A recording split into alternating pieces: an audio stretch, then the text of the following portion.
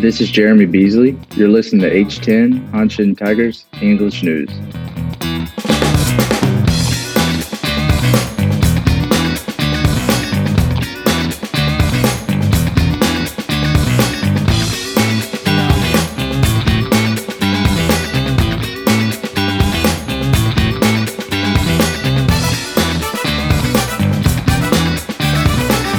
Thank you, Jeremy, and thank you, everybody, for joining us for a fresh episode of H10 Hanshin Tigers English News.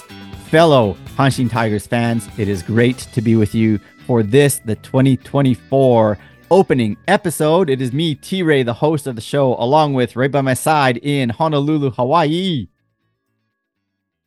Aloha, brother T-Ray. This is Sanjay coming at you from Honolulu. And Ake ome kotoyoro arempa, please.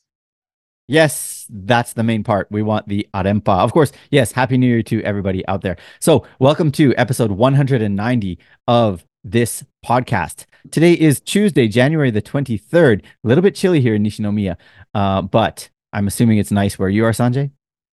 It was in the 70s, mid-20s. Mid-20s. Yeah. Yeah, I'll take that any day over the Nishinomiya weather. And I wonder how the weather is out in the UK, because we've got a special guest for you all today coming at you from the UK, Chris Hood. Welcome to the show, Chris. Thank you very much. Thank you both of you for inviting me along. The weather forecast from Cardiff is very Cardiff. Like, it's about 6 or 7 degrees Celsius. And it's chucking it down with rain. We've just had one storm go through over the last 2 days. We got the next storm coming in now. So I miss the old traditional cold winters. It's really not good at the moment. And I wish I was in Japan. January is my favorite month to be in Japan, other than the fact there's no baseball. Really, eh? That's interesting. Well, hey, we're going to get into some pretty deep topics here with Chris because he's a huge Hanshin Tigers fan. And we feel like we want to get to know him, and we want you to get to know him as well on this show. And so that's going to be the heart of today's program. But of course, before that, we've got to catch you up on some off-season stuff. Sanjay, are you ready to hit everybody up with the rumors and news? Bring it on, T-Ray. Then let's do this thing. Rumors and news.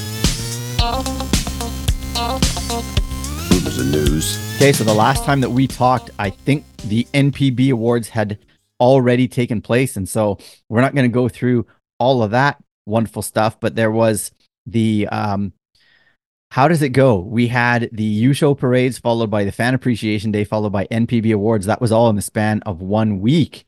And that was just tons of celebrating for Hanshin Tigers and their fans. Now, I got to say, Sanjay, you're not here in Japan, but you actually get a taste of Japanese TV through your whatever stuff you bought. But I've got the TV on so much, and the Tigers are on TV a whole lot this off season. I don't know how much of that you've caught, but I've tried to catch as much of it as I could. Well, let me break this out to you. If it's not recorded, then I don't catch it. If it's anything after like 9 p.m. Japan time. But I've found stuff on YouTube, and it may not be up there very long.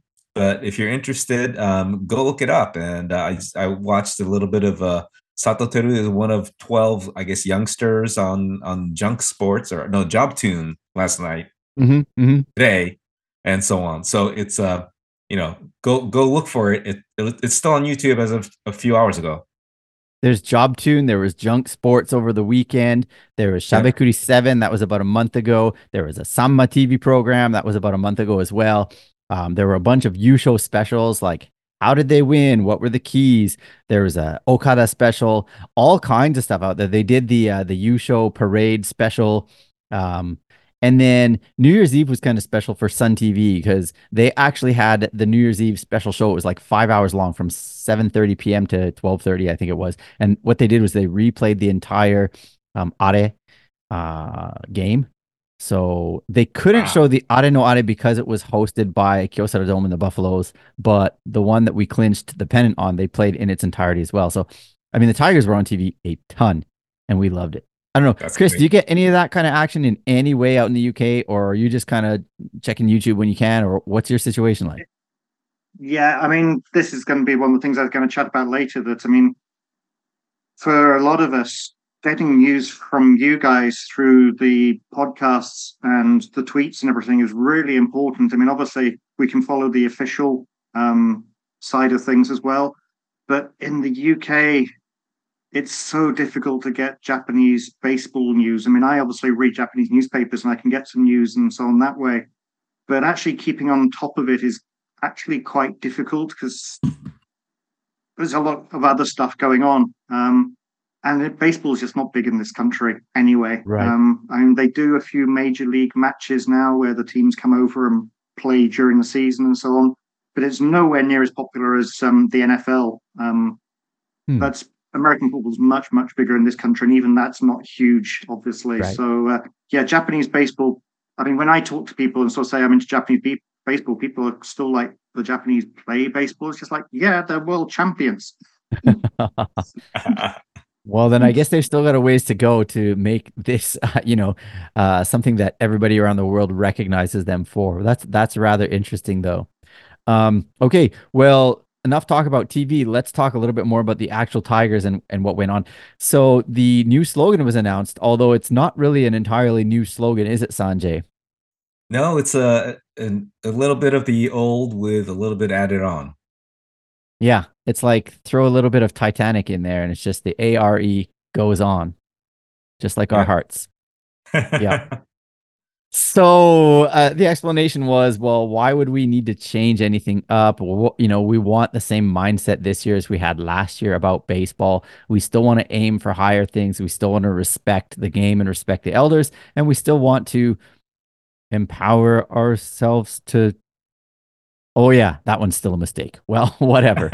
It is what it is. So there you have it, the new slogan. And I mean, you'll see it on stuff, but it doesn't have that same punch as the original did, just because we went through the whole year saying Are, and it came out really well for the team. But I'm okay with the new slogan simply because to me, the slogans are not super meaningful anyways, right? I have a feeling that Arempa is going to catch on anyway or be used a lot anyway. But, in a nod to the Titanic and Celine Dion, a fellow Canadian, right? Yes. Yes. We can go with that. So I guess we should also maybe clarify for anyone that maybe doesn't know Japanese that Arempa is, of course, a play on the word are that they've used, and then Lempa, which means like back-to-back championships, or yeah. I guess then a back-to-back-to-back would be a San Lempa, right? A 3 Lempa. Exactly. So Arempa is playing into both of those things, which is what the team wants to do. Okay, let's move forward then. The entire roster had their contracts renewed, at least the ones that are coming back in 2024. And almost everybody is experiencing some big boosts in their bank account numbers. Yeah? Yeah, totally. As well they should. Yes. And the greatest salary increase by percentage was by the MVP, the Rookie of the Year, the ERA title winner. That would be Hanshin no Murakami-sama, right? Shoki Murakami got an 857% raise, which still probably pales in comparison to Yoshinobu Yamamoto's raise. And I don't even know the percent on that, but if you look at the overall figure, my goodness, that guy and his entire tribe is set for life, for generations. You got that right. So anyways, I mean, our team is being paid well, and I fear, and we'll talk a bit more about team history with Chris a bit later, but the team kind of has had this past of saying, look, we don't want to have too much success because that increases the payroll by too much, and we don't want to do that. And so I hope that mentality has been put on ice, and that the team is saying, you know what, we still need to win it all this year. And even if it means that our players are all going to get raises again next year, who cares? Right? Right. All right. Even the manager said that the team is flush with cash. Well, there you go. And I mean, let's face it. The fans are buying merch like crazy. The fans are filling the stadium. I mean, there's no way that this team is suffering. No. Even with the raises in salaries. Okay, so speaking of guys that maybe didn't or definitely didn't make the cut for next year, as well as new guys that have come in to the fold, let's talk about that right now. And so I think we mentioned this last episode, but for those that are just tuning in for the first time, in 2024 and need a refresher. Players that are gone. Position players include Takayama, Hojo, Yamamoto, and Itayama, right? And then as far as pitchers go, we got Niho and Kobayashi and Watanabe. All three of those guys came from the outside to the team, but they all got cut. And Mochizuki, who was a development player, he also got cut. KK has left the fold, and he is joined. That's Kyle Keller, by the way. He is joining the Yomiuri Giants. Colton Brewer was also released, and he has signed a deal with the Cubs. And then in the active players draft, Kosuke Baba has moved on also to the Orange Men. So we lost him. And then 2 players went from regular contracts to development contracts. Those would be pitchers, Ippei Ogawa and Haruto Takahashi. Takahashi looks like he might be able to come back this season. We're not really sure about that. But Ippei, I'm not sure about. I don't think he will. I mean, he'll still be on the team, but he won't have his contract restructured. Right. So any thoughts or comments about these guys that have left us from either of you? Chris, got anything to say about any of these players? Any special memories or?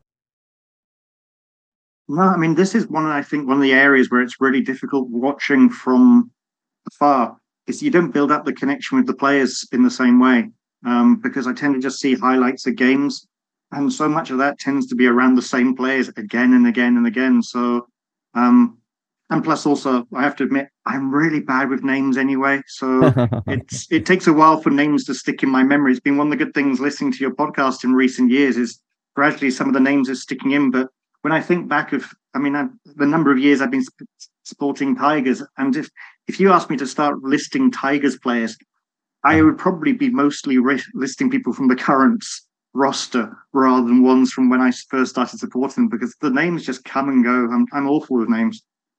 Fair enough. And then all of these names that we just mentioned. Yeah. That's pretty normal. I would say so as well. Yeah. I mean, especially as someone who kind of has the opposite problem, like I'm trying to root for North American teams in certain sports, but there's information out there, but there's only so much time in the day, and the times a day that fit to view the games or the highlights or read articles, like there's just not enough time in a day. So I totally get that. And then, these players that have left the fold, I mean, they're names that you wouldn't have heard on the podcast much for the entire past season, maybe even the past 2 or 3 seasons. So it makes sense that you maybe wouldn't have any memories of any of them. But Sanjay, how about you, especially with maybe the departing KK and Cold Brew? Yeah, I really want to give a special shout out to KK and Cold Brew. KK, what a nice guy, right? You interviewed him. I got to listen in. And just such a quality human being above and beyond everything else. And you just want to root for the guy, especially when he left not because he wanted to, because he circumstances dictated that he do so. Right. And I'm sure that I was watching a YouTube video today from I think Nakanishi, the former Tigers closer, who said probably for the best for him, because if he'd stayed with the Tigers, it would have been a tough sledding to try to get him a lot of playing time, given the pitchers that are involved, and given how depleted the Giants' pen is, that he would probably have better opportunities to succeed there than staying with us. So I'm in that difficult position where I want him to do well personally, but not for the team to do well, not for their team to do well. And you were saying that he's such a fine quality human being, and so it kind of makes me wonder, well, why would he want to play for the Giants then? Sorry. Okay, well, let's talk about the guys that are joining the team, including one import. We signed Javi Guerra to 1 year, $1 million deal. So that works out to about 147 million yen, something like that, at the exchange rate when he signed. So he's one of the new guys. And then in the active players draft, we pulled Taisei Urushihara. That's a mouthful right there. From the Buffaloes. They've also got an abundance of pitchers, so I feel like probably we got a good guy. And I think that's one of the things that Okada also said. He's like, if we can get any pitcher from the Buffaloes, chances are he's going to be a good player. And, again, pulling from a team that plays in the Western League means that we're pulling probably a player that we've seen a fair amount down on the farm. And maybe the scouts and maybe the coaches on the second squad gave a list of, these players are the ones that if they become available in the active players draft, we need to grab. And I think Urushihara was on that list. Yeah, I think he's definitely not an unknown entity. We're going in eyes wide open. Right. And then, so he's a reliever, by the way, a right-hander, and he is 27 years old. So he's a year younger than Baba. Okay. And then one more, quote unquote addition would be that Kyosuke Noguchi, who was a development player, is now on a regular contract. And we'll see soon that he is actually going to be at the first squad spring training camp. So there are some high hopes for him that he is going to possibly work his way into the starting lineup as well. And on top of that, we've got our new draftees that also have joined the team. We've talked about them in previous episodes, and we're going to jump into them right now because the next bit of news is that on January the 7th, 8th, they entered the Hanshin Tigers Young Players Dorm, right? Yep. Kofuso is what it's called, yes. And interestingly, so that's right next to the ballpark, the farm ballpark down in Naruhama. But because the team is moving next year to a different farm location, I'm assuming they are the last crop of players that are going to be making their way in to this building as newcomers. So they're going to move Kofuso again. Yes, I think so. And I think it's already built or it's being built. It's planned for, whatever. So yeah, it's going to be moved because otherwise it would be really tough for them to get to and from the new ballpark. Sure, makes sense. So the new ballpark, by the way, it's along the Hanshin line, which this one isn't. This one is actually like a bus ride from Hanshin Koshien Station, maybe like 15-minute bus ride. The next one is going to be maybe a 3-minute walk from Daimotsu Station, which is in Amagasaki, so one town over. But for them to, for example, get from the farm facility to the main facility, and for fans to do that as well, it's just going to be lickety split. It's going to be so good. So looking forward to that in 2025. Okay, back to what we were talking about. The 8 players that entered the dormitories. First round pick, Kaito Shimomura, pitcher. He brought a bunch of manga with him. They always ask, like, what's your special item? What did you bring with you into the dorm to keep you company or to comfort you, whatever? So he brought manga. Second round pick, right-handed pitcher Tsuyoshi Shiba brought fishing gear because he's a big-time fisherman. He loves fishing. In fact, he just said on a TV program just this past Friday, he said, if I hadn't aimed to be a pro ball player, I would have tried to be a pro fisherman. That's how interested he is in fishing. Third round pick, infielder Shuya Yamada brought a giant Winnie the Pooh stuffy. I mean, it's probably like 2 or 3 feet, 2 feet maybe in size. Kawaii ne. Kawaii. 18 years old, and I think that's going to really endear him to the female fans. As for foreign fans that look at that, like, I think he'd probably get beat up or hazed if he did that on a North American team. Am I wrong? It is what it is. Okay, our next pick, Aoi Momosaki, also an infielder, 18-year-old. He got a signed T-shirt from all of his high school teammates, the baseball team. And he's got an interesting story. I think we talked about this a bit last time, but he actually quit playing baseball partway through high school because he was just fed up with things at his high school. He moved over to another high school, and it was one of his junior high school playmates, friends, that said, hey, man, you got to join our team. We need you, and you need to get things back, in order because you got talent. And so he did. And so I think this signed T-shirt is extra special for that reason for him. Yeah, good point. Number 5 pick was Yuya Ishiguro, right-handed pitcher. He's out of the Industrial League, and he was working for and playing for the JR Nishi Nihon team out in Hiroshima. And so he brought a little mascot stuffy. It's probably about, 6 inches tall, something like that, 15 centimeters, whatever, just a little thing. That was his good luck charm. Tsuda, Junya Tsuda, our 6th round pick, right-handed pitcher. He brought a giant cushion or pillow or whatever. I used to call it a Conan pillow, and I don't know if that's still a thing or not, but it's just like this giant, you can turn it into like a little sofa almost. So it's not bed sized, but it's a nice big size, so you can just flop down on it. That's his thing. And then we had 2 development picks. Kai Matsubara, a right-handed pitcher, brought in a big bottle of booze. And it's not because he wants to drink. He actually says he doesn't drink, but because it's from his hometown. It's from I forget, somewhere in Toyama. And the name of the company has the kanji for win, sho, or katsu in it. So he brought it for that reason, kind of as a good luck charm. And then finally, Kane Fukushima, outfielder. he brought a glove from his university playing day. So nice worn in, and he's really happy to have that as his comfort item. Cool. So we welcome those 8 guys to the team. All right, let's move on. We've got some wonderful news that actually just hit the press kind of today or hit the socials today. Everybody's favorite former catcher and all-star, all-world pinch hitter, Fumihito Haraguchi, received word from his doctors today that he is 100% cancer-free. So we're super stoked, super happy for him. Way to go. If you recall, it was in 2019, it was January actually, that he made the announcement on his Twitter account, which he had just opened for the purpose of that, for announcing to the world that he had been diagnosed with cancer. And he'd have to undergo radiation treatment and other kind of things to get rid of the cancer. And if you'll recall, he miraculously came back in June and hit I think it was a pinch hit double in his first at bat. And then he had a walk-off single a few days later against the Fighters. And then he was chosen as the last pick in the All-Star game that year, even though he'd only played in like a handful of games, hit a home run in each of those games, right? And was named like, he got one of the MVP or some kind of special award at the All-Star game. So, I mean, the guy's just got such an amazing story. And the fact that he's fully come back, like, I couldn't be happier. Yeah. And so the 5-year mark is like a milestone in the cancer world. If you're free for 5 years, you consider it 100% free. Right. So we're looking forward to a renewed Haraguchi, and hopefully the team can draw some inspiration from that as well. But I really think he's a fan favorite, and we continue to wish him all the best in the rest of his career. I think he's 30. He'll be 32, I think, in March. So he's still on the, I don't want to say young side.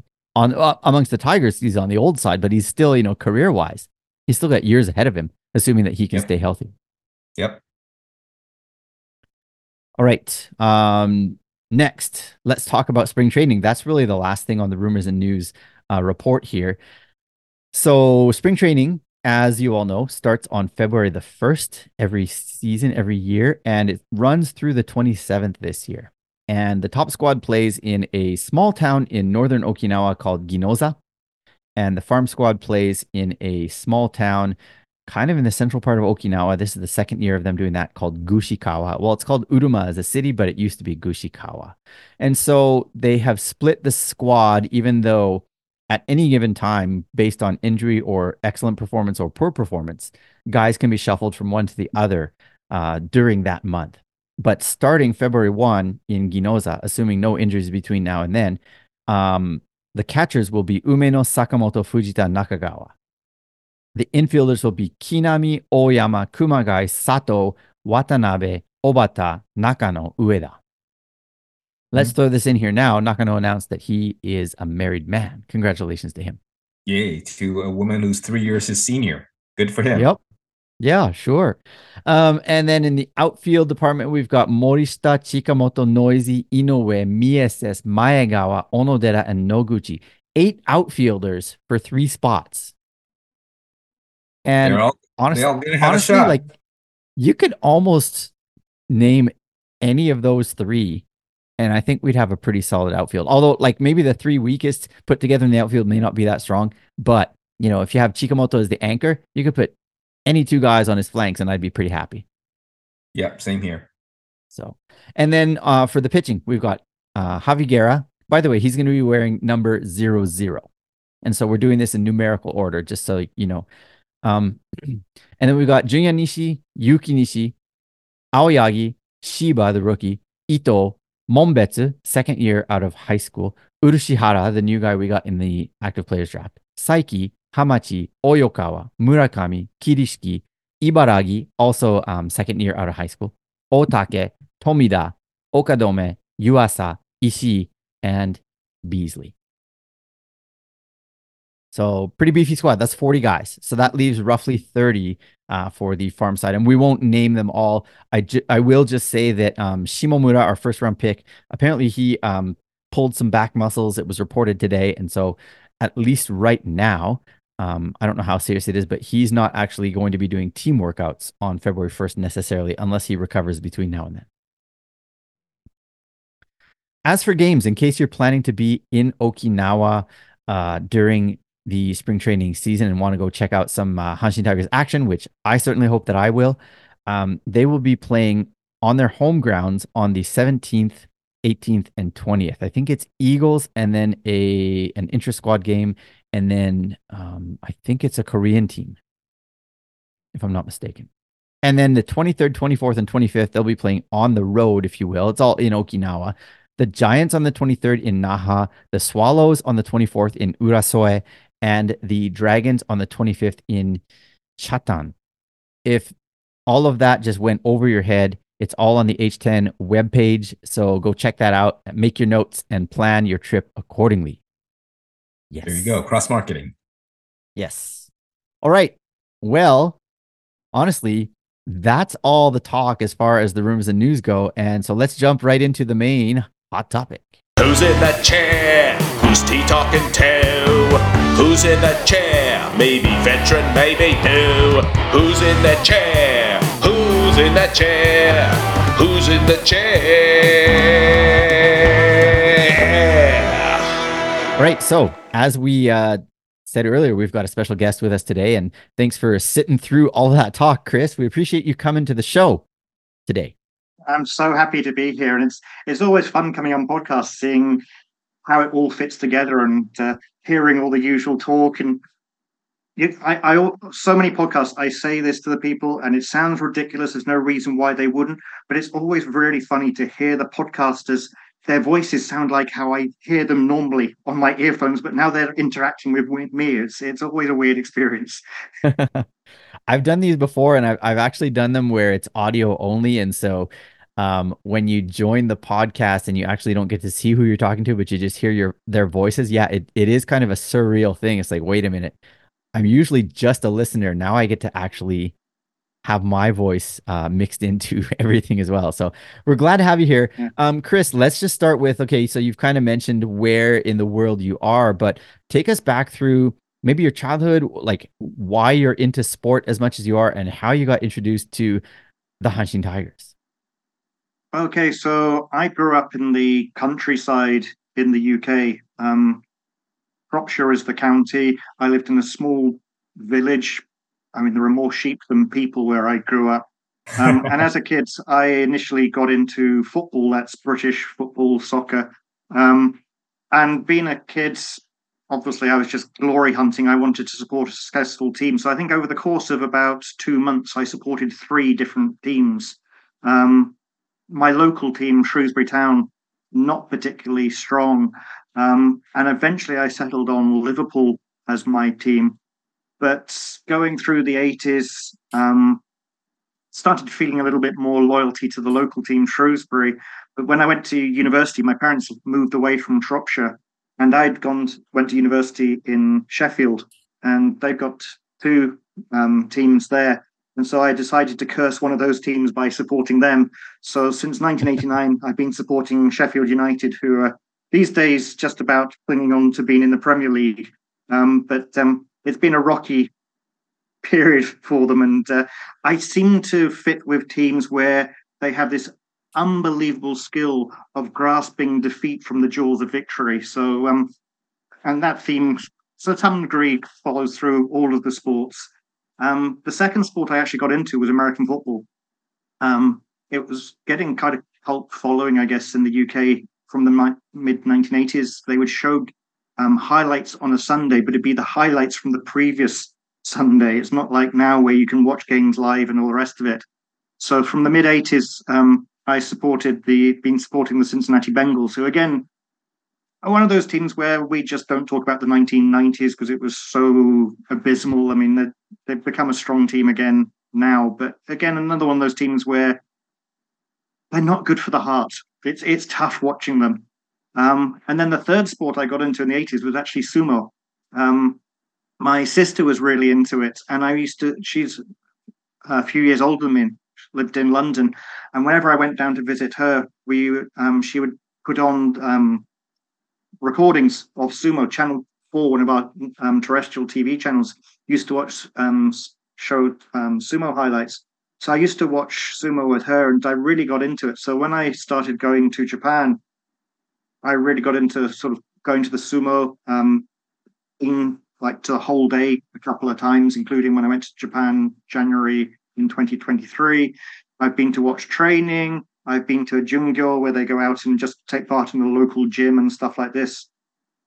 And then when I started at university, and well, it was more at high school, I had a lot of Japanese friends at high school. I went to a high school which was mostly for foreign people wanting to go to a British university.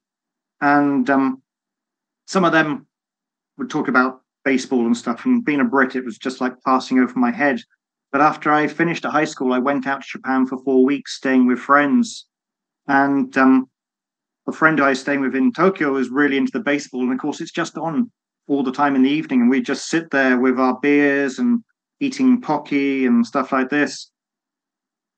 And this is where you're going to throw me off the podcast. Because of the influence of friends, I started supporting a certain unmentionable team. And even went to Tokyo Dome and bought a baseball cap of that unmentionable team. But when I went to university, I was still wearing this cap in the first year of university. I started to learn a little bit more about Japanese baseball. And we went out to Japan during our first academic year. And I realized that the team I was supporting really wasn't the team for me. They were like the equivalent of a Manchester United or something. And one of my host families actually, when we had a period up in the Kanto area, staying in Kawasaki, we then had 5 weeks in Osaka. And my host father in Osaka was very much a Hanshin fan. And that started the conversion process. And by the time I graduated and went out to Japan to do the JET program, I completely become a Hanshin Tigers fan by that stage. So that's now 30 years ago, I guess, 31, 32 years ago. Rescued from the jaws of death. Absolutely. That's an interesting story though. But it's funny how there's definitely that polarizing view of the orange team, as well as, you look at like Manchester United, you look at New York Yankees, these powerhouse or rich teams, or, you can call them what you want, but there's always that team that you're either a fan of them or you're against them, it seems. And I've got a lot of Japanese friends who, when I ask them who they support, because you guys have got your cap on, I should put my cap on, really. When they I love it. See me wearing my cap, we start talking about baseball, and I say, well, who do you support? And they'll just say, whoever's playing against the Giants. It's as simple as that. They don't follow a particular team. It's just whoever's playing against the Giants. So they are so polarizing in that way. Maybe a little less so now than they were when under some of their previous manager, Nagashima, and so on. It's polarizing still. And I think also because of what the company as a whole represents with the newspaper and everything as well. I think that probably plays a part too. I would say for people that kind of know the organization in depth and maybe know a little bit of the history and those types of things, for sure. Yeah. So you said you were on JET. Where and around when was that? Because I was also on JET. I'm assuming we didn't overlap, but I'm just curious as to what part of Japan you ended up in. So I just did the 1 year on JET. I originally planned to do more. I sent out when I finished at university, rather than taking my belongings home, I think I sent most of my belongings out to Japan, thinking I was going to be out in Japan for years and years. And in the end, just did the 1 year on JET. And I was in Seto, which is just on the outskirts of Nagoya. So the home of pottery in Japan. Seto mono is one of the Japanese words for pottery, and it means a thing from Seto. I was actually there one of the years when the Dragons were champions, from what I remember. I think all the local departo were going to be doing special sales and stuff like that to celebrate and so on. So if I had changed my allegiances to the Dragons, it would have worked out quite nicely. And indeed, a number of years later, in 2004, when I was doing some of my research about the Shinkansen, JR Central actually took me along to a game at Nagoya Dome to go in the JR Central box and all the rest of it. So, I think that year Dragons were strong, maybe champions. If I'd been a Dragons fan, those two things have been brilliant. As a Hanshin fan, it's just like, yeah, whatever kind of thing. But I think, going back to what we're sort of saying with the Giants as well, there's another aspect I think with Hanshin is that maybe partly because there haven't always been as many championships and so on as the Giants.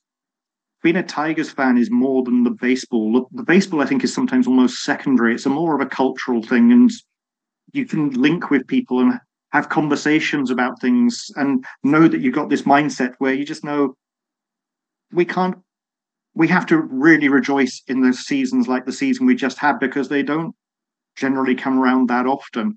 And baseball is not always the thing that really links this. It's a more cultural aspect to it, I think. Yeah, we don't need the word united in our team name to know that the fans truly are, united and really like on the same page. And, we celebrate the victories, so much more than we would if we were fans of the Giants, because it's not every year and we don't take it for granted. And it truly is special to have a team do the things that they did this year in 2023. So, yeah. You talked a little bit about doing research and stuff like that, and I know you as being a guy that has done quite a bit of really interesting research, and in particular, I know that you've done some research on a particular flight or plane crash, I guess, that really impacted this Hanshin Tigers team. Can you talk to us a little bit about that? Yeah, sure. So, obviously, here we are in January 2024, and aviation safety in Japan is back on the agenda again after the accident at Haneda Airport earlier this year. But the world's deadliest single plane crash, so a plane where there's only one plane, the deadliest ever is where there's been two planes collided at an airport in Tenerife. But the deadliest single plane crash was a Japan Airlines flight in 1985, GAL Flight 123. And I've been doing research about that plane crash since 2007, so 17 years ago now. And as you said, this plane crash has a connection with Hanshin Tigers. The president of the Hanshin Tigers was actually on the flight, and around about 55% of the passengers were from the Kansai region. So you had a lot of Hanshin Tigers fans. And one of the people I know, which was one of the reasons why I got into doing this research, there was one British person on the flight. He was traveling with his Japanese fiance. They obviously, unfortunately, died. There were 4 survivors this flight, but 520 fatalities. And when I was doing research about it, the father of the British victim, he gave me a whole load of photographs which he had taken sort of when he went out to Japan to sort of do the identification of remains, funeral, these various things. He kept a diary of these things, and this is one of the reasons why I got into doing the research.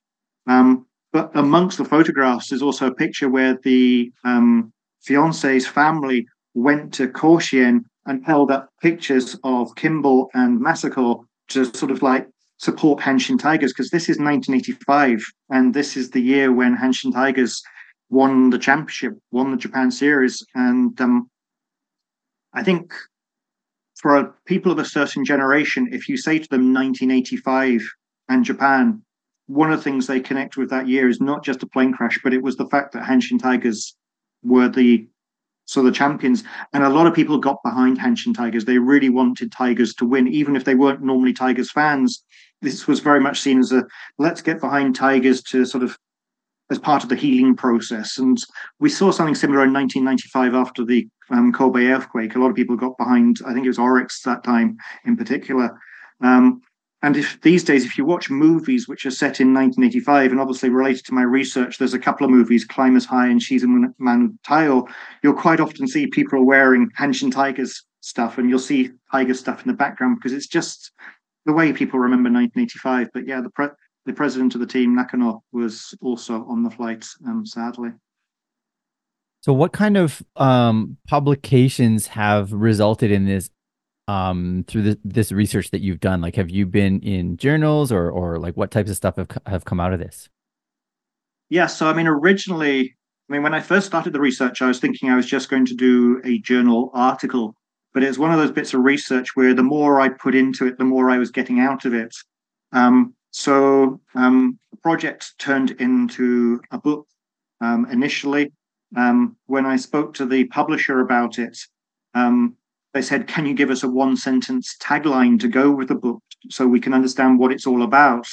And normally, if you talk to an academic, we are not good at these sort of things. We're very good at waffling. We're not good at sort of getting our thoughts down into a single sentence. But actually, it came to me quite quickly, and I said, well, basically, this plane crash is the aviation's equivalent and Japan's equivalent of the Titanic. And they just went, yeah, got it. Great, do the book. So I did that book. I then went on to do a second book. As I said, I'd been given the photographs and diary of Peter Matthews, whose son was on the flight. And although some of those photographs and some of what he experienced went into the first book, it wasn't enough. And I just thought these are such amazing documents. They need to be out there in the public domain. So I did a second book, which basically is all of the photographs and the complete diary, but also some commentary between Peter, myself, and also a guy called Keith Haynes, who was the person at JAL who was assigned to look after Peter, traveled to Japan with him and took care of all the arrangements. And it's through my friendship with Keith Haynes that I initially got to meet Peter and sort of some of this research started. So I did those two books, and then I've gone on to do a number of other articles, looking at things like there are a number of memorials related to the crash. One of these was updated 30 years after the crash, and I was intrigued as to why you would get an update so many years later on. But also there's been these films and novels related to the crash. And so I wanted to look at what are Japanese disaster films like? Are they different to Hollywood English language disaster films? So it's taken me in a number of different directions, and the research continues. At the moment, I'm working on two articles. One is looking at the notes which were written. A number of passengers and one of the cabin crew wrote notes during the final 32 minutes. It's one of the things that Crash is quite famous for. And I've got the translation of these notes up on my website, and it's the most visited page on my website every year. And I'm interested in why people are interested in these things. Next year will be the 40th anniversary. Why is there still so much interest? But also, what can we learn from these notes, which obviously I talk about in my first book, but there were so many things to talk about in the book that I couldn't cover everything. So I'm planning on going into more detail and a more detailed article about that. The other thing I'm working on is that I get an email every day letting me know what new videos related to the JAL crash, specifically this JAL crash, Flight 123, are uploaded to YouTube. And every day the email says there's 10, 11, 12, at a weekend, sometimes 20 new videos being uploaded. And this is a crash coming up to 40 years old from a pre-internet age. A lot of these videos are people like trying to recreate the flight with a flight simulator. Sometimes they're using like standard Microsoft Flight Simulator. Sometimes they're doing it in Roblox.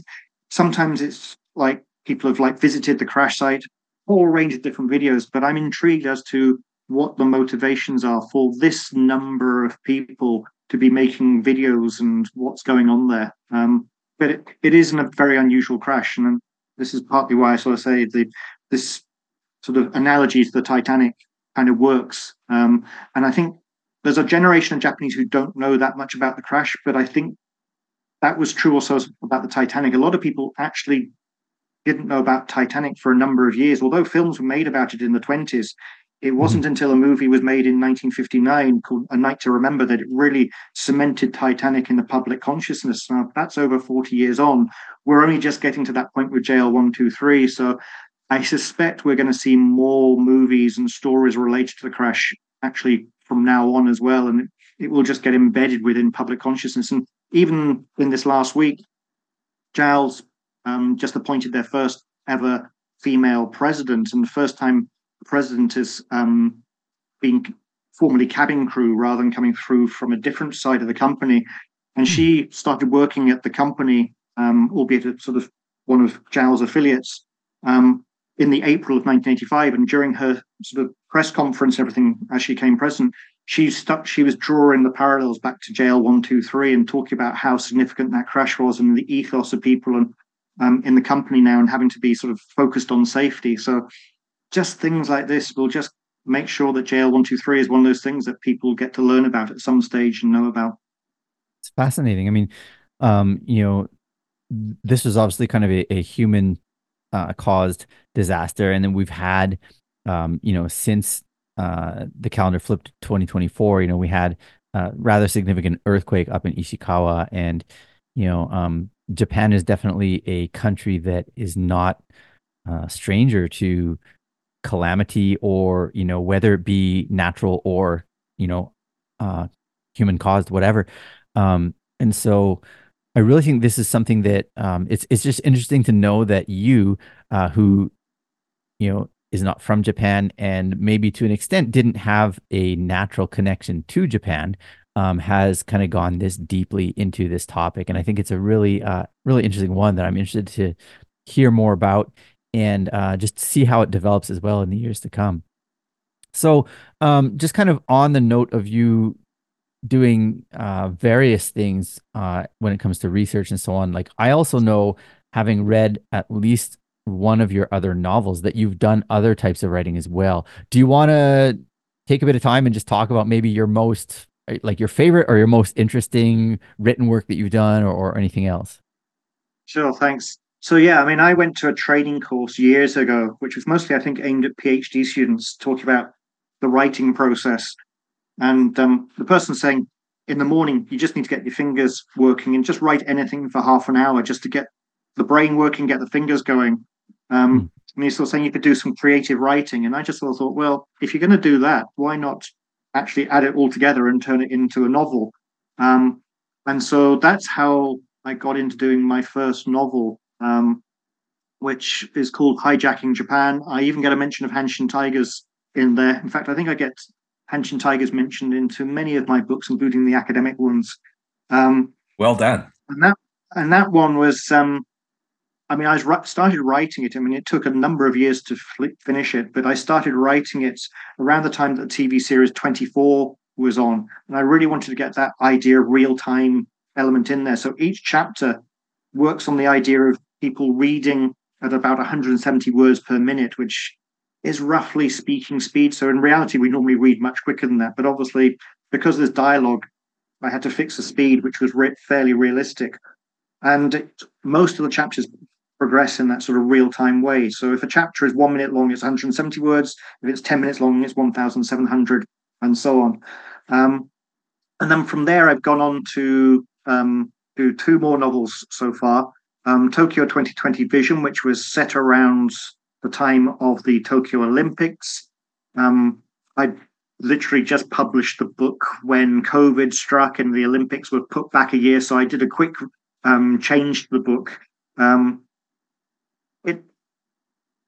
The COVID side of things means that certainly that one element of the book doesn't totally work, but I think in time we're going to start forgetting what COVID was and all the rest of it, so I think it's fine.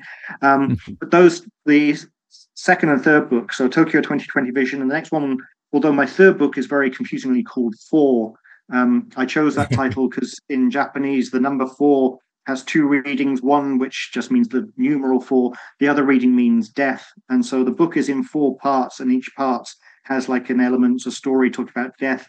And those two follow the fortunes of a photographer and a reporter who works with him. And this photographer, who's I call Iwakura, he's the sort of the main protagonist of a series of books I planned. I'm working on the third one in the series, although it's been much delayed. And I know what I'm doing with the fourth one. I just need to actually sit down and write these things. But I've always got a lot of projects on. I write a lot more blog posts than I used to, so that takes up some of my time as well. I'm also working on a book all about fans of the pop group Frankie Goes to Hollywood from the 1980s.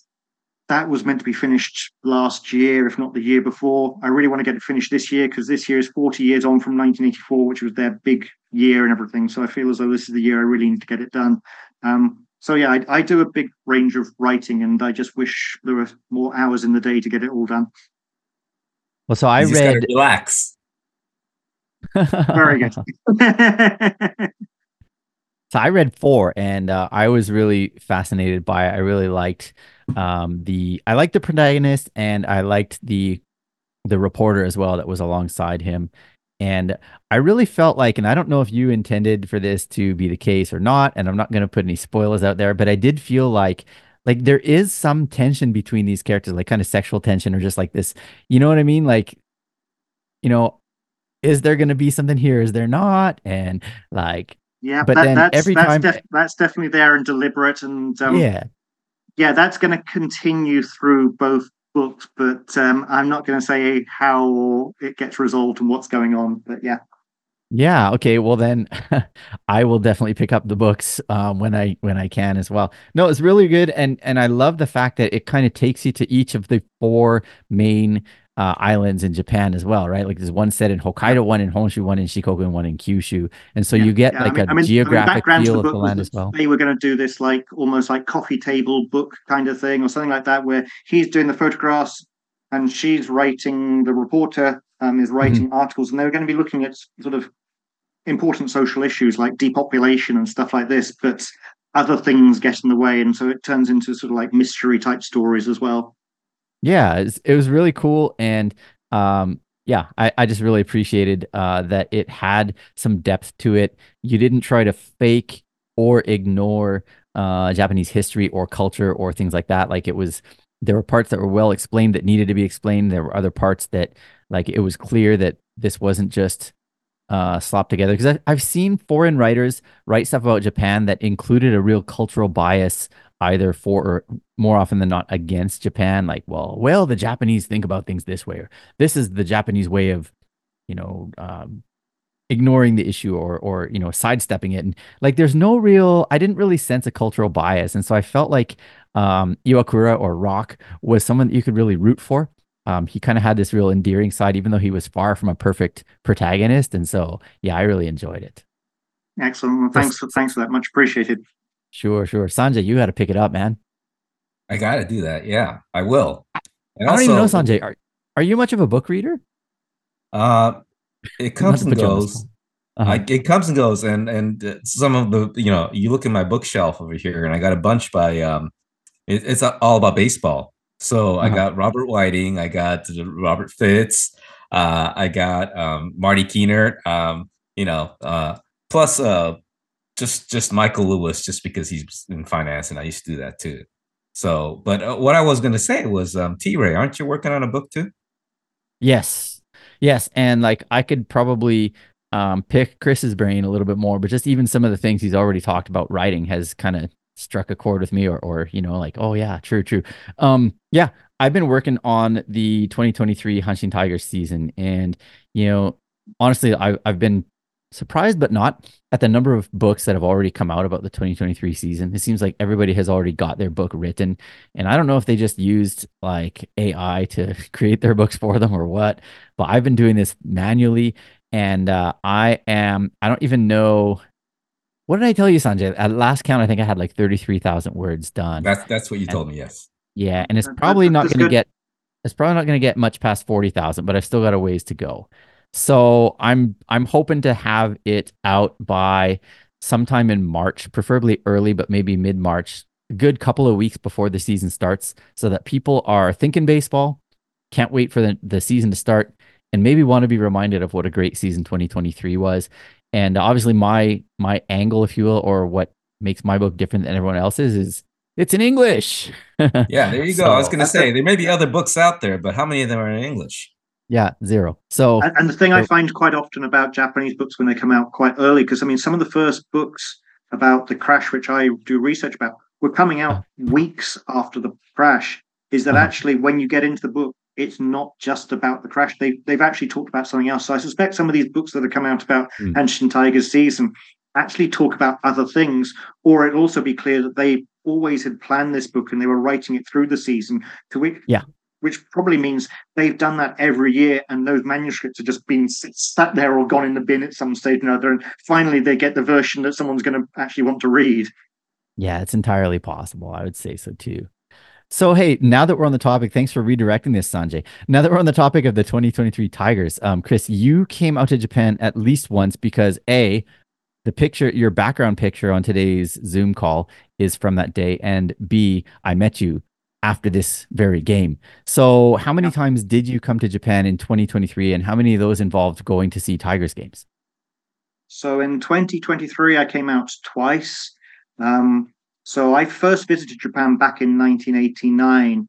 And since then, I generally come to Japan once or twice a year. There's only 4 calendar years that I've missed. 2 of those, obviously, thanks to COVID. But in 2023, I came out twice for 2 weeks back in January, which I mentioned earlier is one of my favorite months of the year to visit Japan because it's sort of crisp blue sky and so on for a lot of the time. But obviously no baseball at that stage.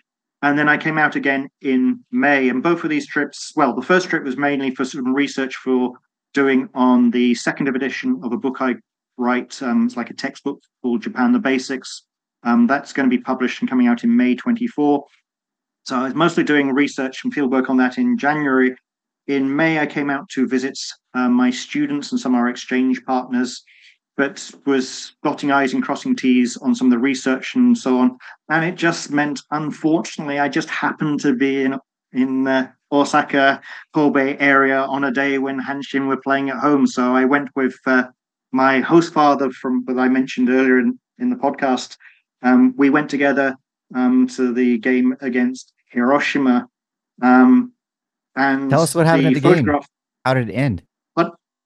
So yeah, that was quite an incredible game. It was so tense. Yeah. This was the game which you mentioned a couple of times in the podcast in terms of sort of key moments of the season and so on. So this is the one which went all the way through to the 9th innings, and we had Morishita against Morishita, and our Morishita got the walk-off win, and the atmosphere was just absolutely crazy. So the photograph in the background there was taken when the word victory came up on the main screen. And that photograph is actually going to be in my book, Japan the Basics, the second edition as nice. Well. And that obviously as I said earlier, I'm generally not good with names. I generally don't even support players. I mean, even in sumo, which is very much an individual sport, although I kind of liked Mainomi back in the day and I supported Chio Taikai because he's a friend of a friend. Generally, I support a whole team rather than have key players, but because of what happened that day, Morishita, he's my guy. I'll be rooting for him from now on. Sure. If you look really carefully at the picture too, over Chris's maybe right shoulder, you can see the players actually charging the field right after the walk-off. And so it was a well-timed picture. And I was fortunate to also be at the game. And I was taking it in from the first base Alps. It looks like you were in the right field stands, correct? Yeah. Yep. And so we got to meet up just briefly after the game, and it was nice chatting with you at that time. So how much of the rest of the season, we've talked a little bit about how hard it is to kind of keep up with the team and stay fresh on everything that's going on. How much did you get to watch, and what were your thoughts of the 2023 Tigers? How did they compare even just say to the 2022 or 2021 editions of the team? Sure. So, I mean, I think the key thing to mention when it comes to trying to follow Japanese baseball in the UK is the time zone issue. I mean, we're talking now at a time when games would be just about starting in Japan. It's 9 o'clock in the morning in the UK. When we go into British summertime, which is largely when the baseball season is, that's 10 o'clock. But that's when it's work time. I can't be sitting around watching live games, unfortunately. Academics actually do work. We don't sort of just put our feet up all day long, contrary to popular belief. So most of the time, I can't follow the game live.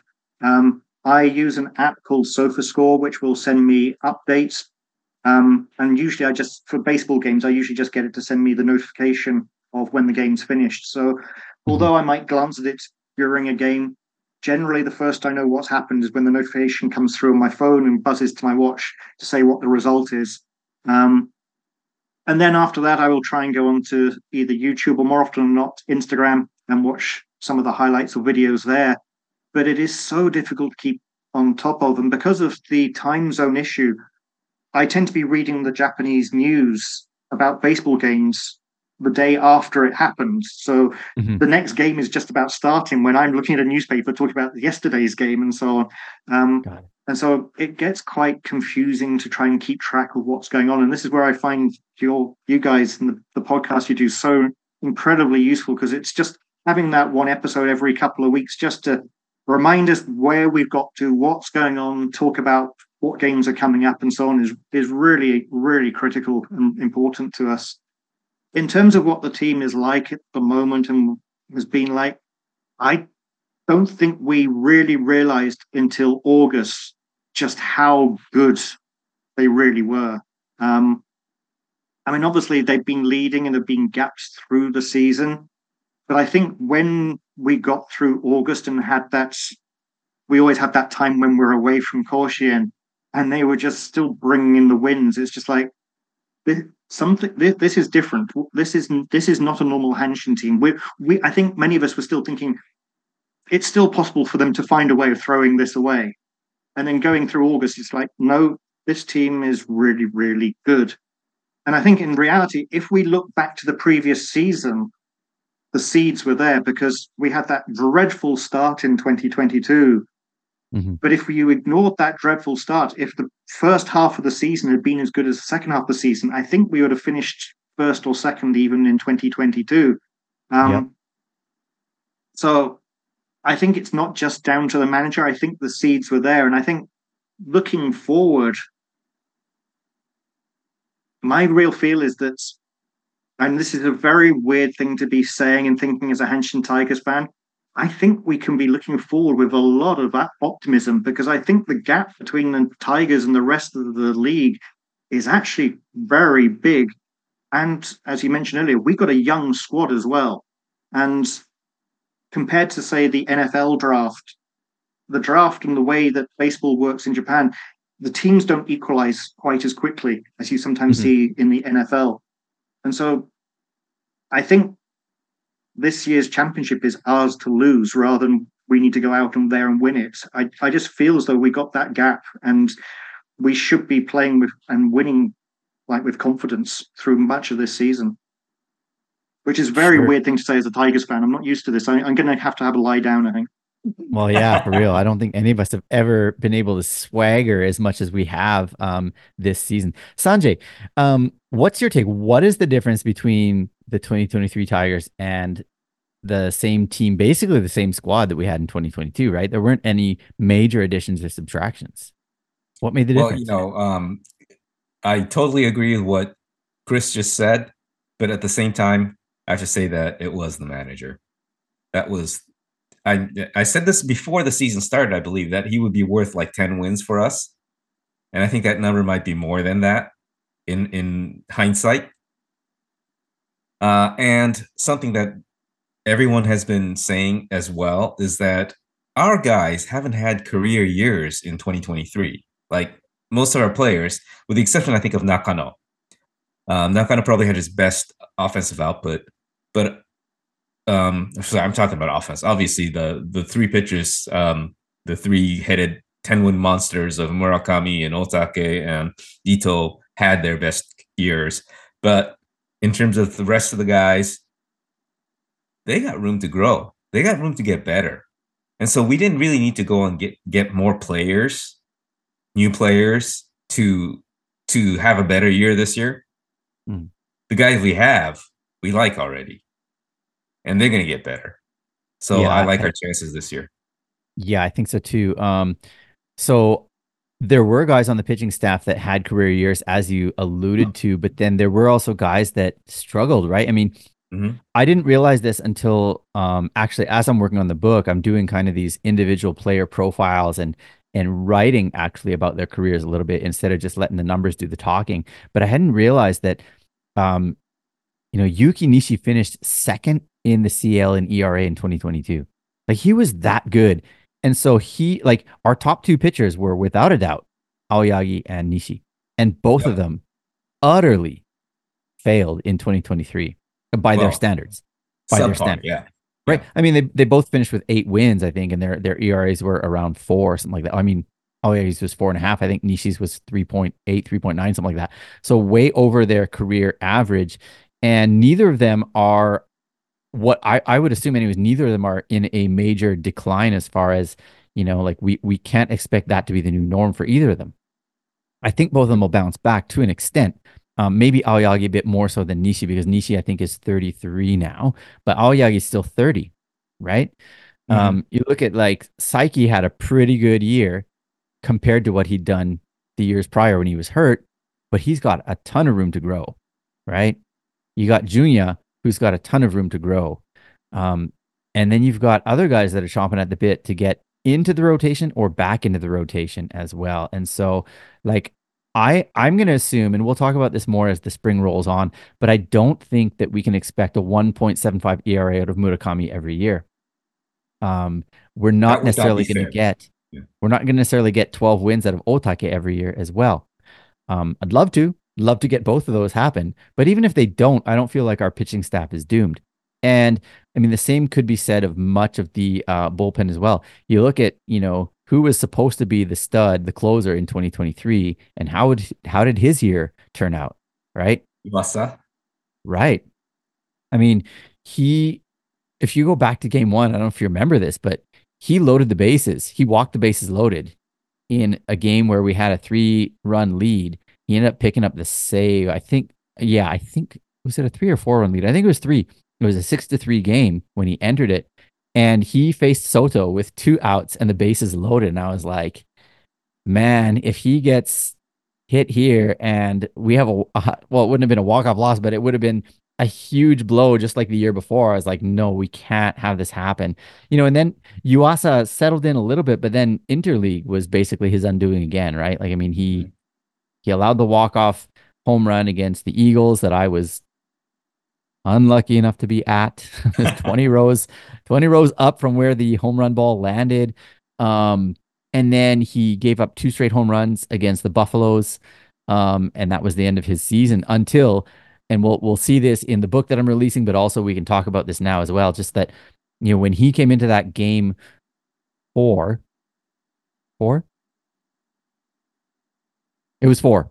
He came into game 4 and threw 1 pitch. But it was the unexpected, we could see that Okada was going to the ump to announce the replacement. And even amongst the team, they're like, who's he sending in?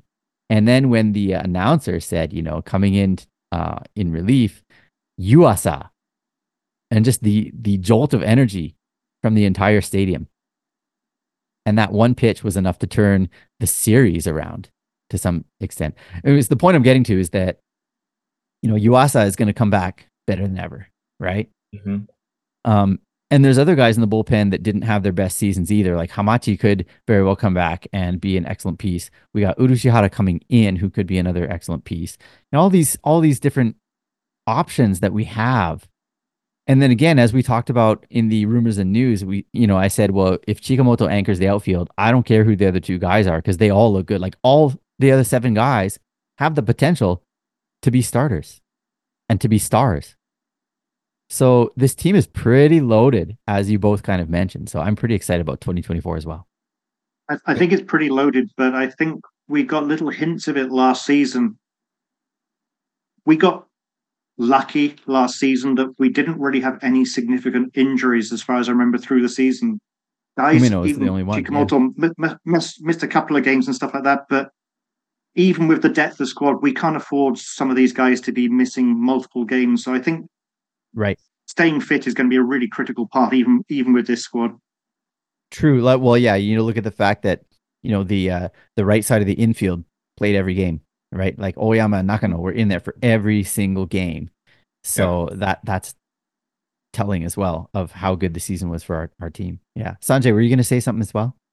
I was gonna say, don't sleep on Monbetsu. I think he's got all kinds of stars aligned for him. Okada is like really high on him, and so am I. If it's good enough for him, it's good for me.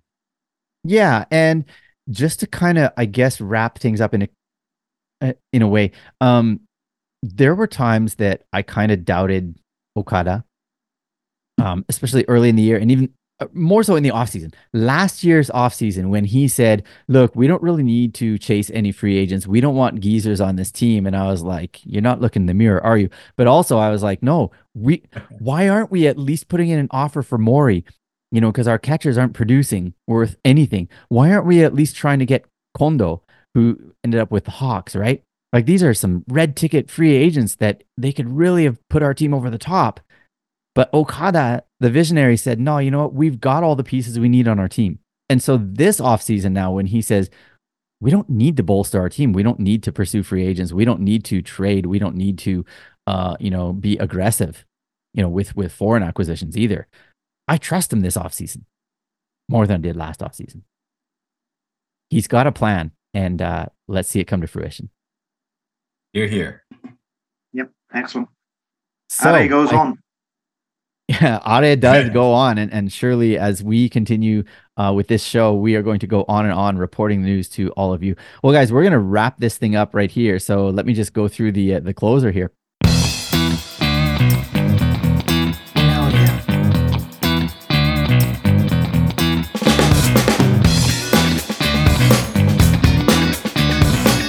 That's a wrap for another episode of H10. Thank you all for tuning in. And if you haven't gotten your fill of us, we are out there on the net. Patreon will be reopening soon. The website, the Twitter, X, Instagram, YouTube, Facebook, and I've also got a daily sports column in Japanese. If you want to test out your Nihongo, all those details are in the show notes. Special thanks to Sho for mixing this pod for us. And Chris, thank you so much for joining us today. It was really a pleasure to talk to you, to get kind of a fresh angle on the Hanshin Tigers, on Hanshin Tigers fandom, on a bit of the history of the team, all sorts of stuff. Real pleasure having you here today. Thank you again so much for having me on, and thank you, both of you, for continuing to do this podcast. It really does mean so much to us around the world, following Hanshin Tigers, to have a podcast like this. So keep up the great work, guys. You heard him, Sanjay. Thank you so much for making this pod what it is. Yes, mahalo. And all right, everybody, Are, A-R-E, goes on. Goes on. Goes on.